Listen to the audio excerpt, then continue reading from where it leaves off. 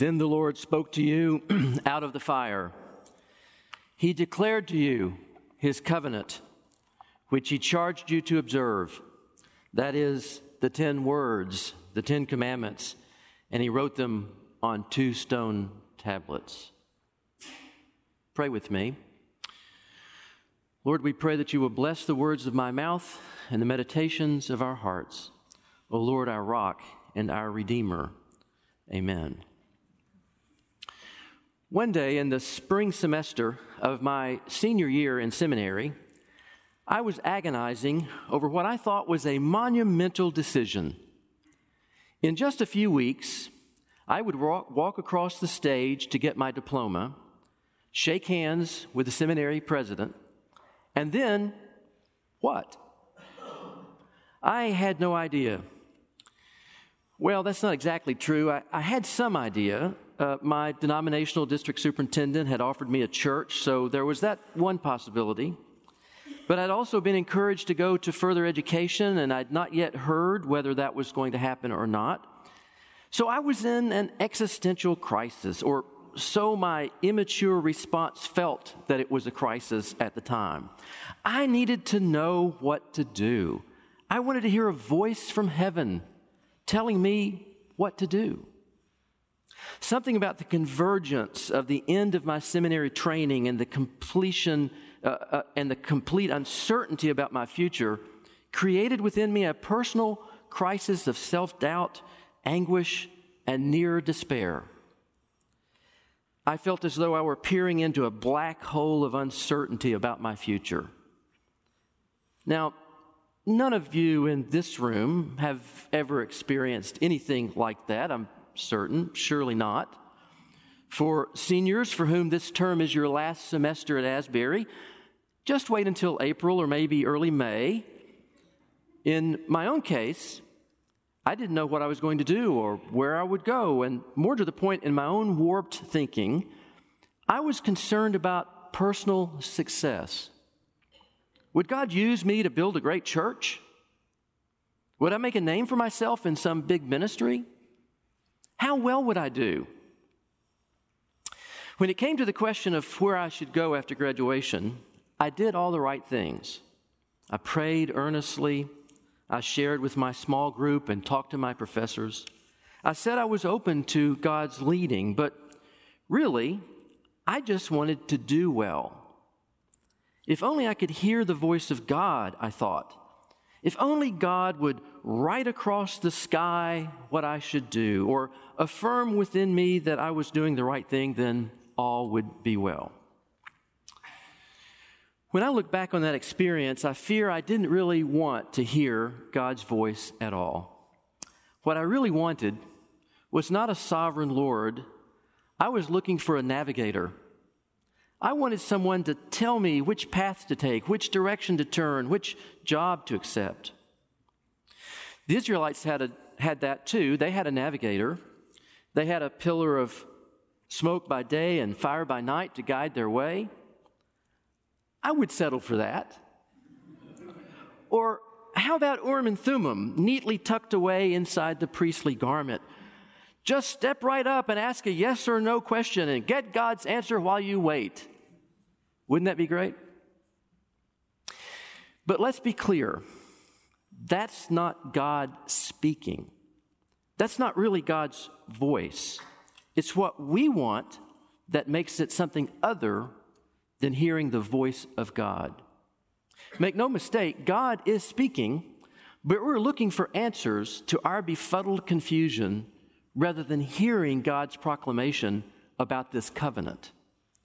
We're too busy seeking his hands to hear his voice.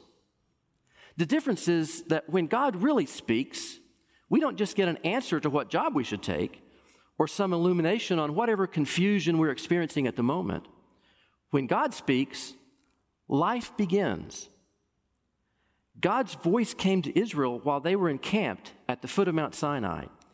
If you think you feel confused or uncertain about your future, just imagine with me this morning this group of ex-slaves and how they felt about their discombobulated tribes.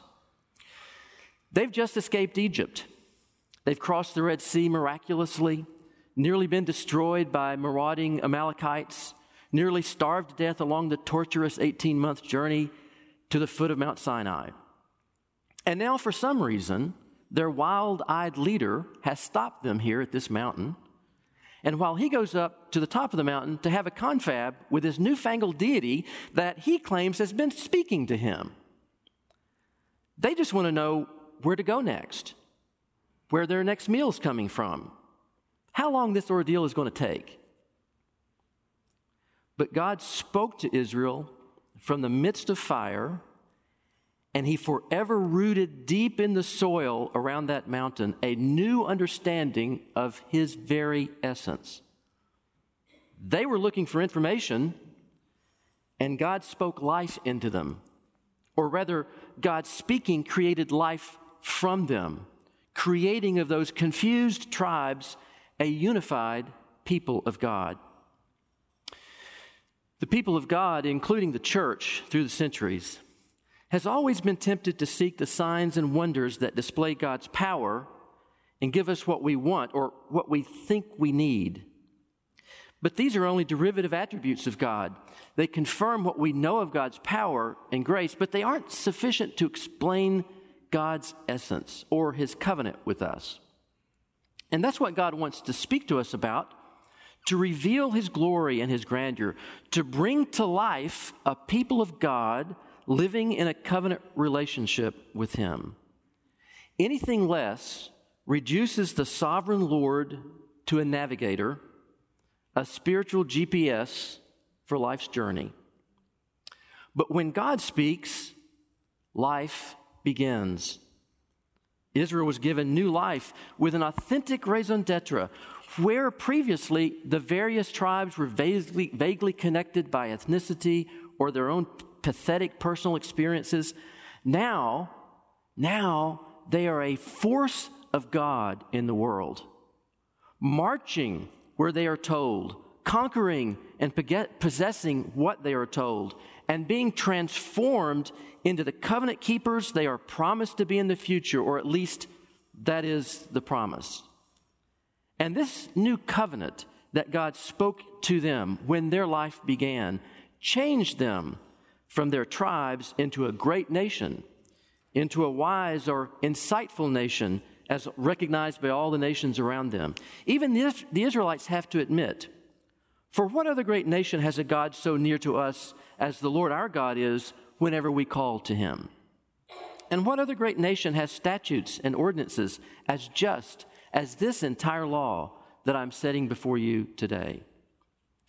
Israel is not only being brought into a new land, they are given a new future. They have potential to be something no people has ever been before. They are now alive in order to enter and take possession of the promises of God, reflecting God's glory and majesty for the rest of the world. When we say God speaks and life begins, we know this from the creation account, don't we? God said, "Let there be light," and okay, there was light, and so forth through the creative week. This is a God like no other. This great God can imagine dry bones in a valley of death coming to life as easily as he created light. He can say to his prophet, "Prophet, can these bones live? Speak to them. Prophesy a word of life to these bones, prophet." "Thus saith the Lord God, O bones, God will cause the breath of life to enter you, and you shall live. Sinew will appear, and flesh will appear, and skin will once again cover you, and breath will enter into your bones, and you shall live. And you shall know that I am the Lord." When God speaks, life begins. Life begins with the voice of God. But let us not forget that every one of us, every Christian in this room, shares the same testimony. We were all dead to our trespasses and sins in which we once lived, like corpses, unable to respond to any call or any impulse in our own. We were all followers of the course of this world, the ruler of the power of the air, and the spirit that is now at work among people who live in disobedience. We were all victims of the passions of our flesh, following the sensual desires of the flesh. We were by nature children of wrath, like everyone else. But then God, who is rich in mercy, because of the infinite love with which He loved us, even when we were dead because of our sins, God brought us to life, raising us up by a word of grace, for by grace you have been saved. Life begins with the voice of God. Everything before is just death, decay, and our pathetic zombie-like pre-existence. Real living starts with God's word, by which He breathes abundant, beautiful, precious life into our lungs. Philip Bliss said it well 150 years ago in the old gospel song, "Sing them over again to me, wonderful words of life. Let me more of their beauty see, wonderful words of life and beauty. Teach me faith and duty, beautiful words, wonderful words of life." Christ, the Blessed One, gives to all wonderful words of life. Sinner, list to the loving call, wonderful words of life. All so freely given, wooing us to heaven. Beautiful words, wonderful words of life. Sweetly echo the gospel call, wonderful words of life. Offer pardon and peace to all, wonderful words of life. Jesus, only Savior, sanctify us forever. Beautiful words, wonderful words of life. And then there's this. When God speaks, everything changes. It seems obvious to say that. I mean, when new life begins, it creates for all of us a great divide between who and what we were before God spoke and who and what we are now. Israel could never go back. This text emphasizes precisely what they saw at Sinai. What did you see, it asks. When you were standing there at the mountain of God, Moses by your side, what precisely did you see? A mountain? A flame of fire reaching up to heaven? A thick, dark cloud? Then Jehovah Yahweh spoke to you from the midst of that fire. And what did you see? You saw absolutely nothing. You saw a voice. When you expected to see something, you actually only heard something, and that changes everything because it makes idolatry impossible. You cannot cast an idol and bow down and worship an image of, wait for it, a voice. And the voice, speaking the covenant in the form of 10 words, came bursting forth from a flame of fire. Be warned, when God speaks, it can also be dangerous. You may not have expected to need a fire extinguisher or a hazmat suit when God speaks. The burning bush that first caught the attention of Moses was probably not burning just to catch his attention. It was on fire because God was about to speak from it. In Elijah's contest between the Lord, the true God, Yahweh, and the Canaanite Baal, a fire fell from heaven and consumed the entire altar upon which the sacrifice was offered. Elijah later rode a chariot of fire and horses of fire into heaven. This thread of communicating fire, divine speaking fire, runs through Scripture until that day when the first Christians were gathered together, and something resembling fire, a flame of fire, seemed to rest over each Christian. And guess what? They spoke, being filled with the Holy Spirit of God, so that among their unity, speaking through fire, it created something new life, a church, and to make all things new. Nothing would ever be the same again after that day. We all live in our own personal BC realities, who we were before Christ. None of us wishes to dwell on those zombie-like pathetic pre-Christian versions of who we are. But thank God, when He spoke life into us, He made all things new. If anyone is in Christ, there is a new creation. Everything old has passed away. See, everything has become new. Indeed, nothing can ever remain the same once God speaks. That day in the spring semester of my senior year, which was really not a day, but a period of many long weeks, which then culminated in one particular experience here in Estes Chapel. President Frank Stanger came to give a commissioning service for graduating seniors. As part of that service, we prayed the traditional Wesley Covenant prayer. We heard again those familiar words, "I am no longer my own, but thine. Put me to what thou wilt, rank me with whom thou wilt. Put me to doing, put me to suffering, let me be employed for thee or laid aside for thee, exalted for thee or brought low for thee. Let me be full, let me be empty. Let me have all things, let me have nothing. I freely and heartily yield all things to thy pleasure and disposal." In that moment, I knew I could not say that prayer. I was a fraud. I was selfishly focused on my future, on my success, or more accurately, I was terrified that I might be inadequate and therefore be a failure. Was I seeking God's voice or using God to get what I wanted? Immediately after the covenant prayer and before Dr. Stanger served us communion, I watched as my fellow seniors walked forward to kneel we were all on this side of the sanctuary, and they all knelt at this altar. And I watched as 3 of my friends in the senior class came forward to submit their lives and their futures to God. One was from another faith tradition. He had been ostracized by his family.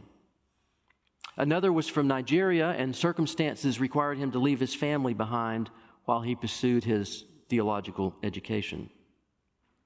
The third was from a part of the world where he had been physically beaten because of his Christian faith and left him with a noticeable limp because of the wounds he bore from his own family.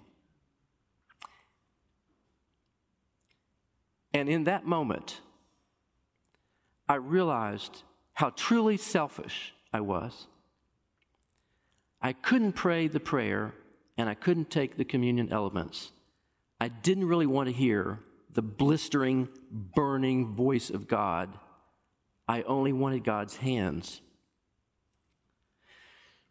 But then, as God always does when He speaks, as though from fire, God exposed my ridiculous so-called existential crisis and confronted me with God's reality. Did I really belong to Him or not?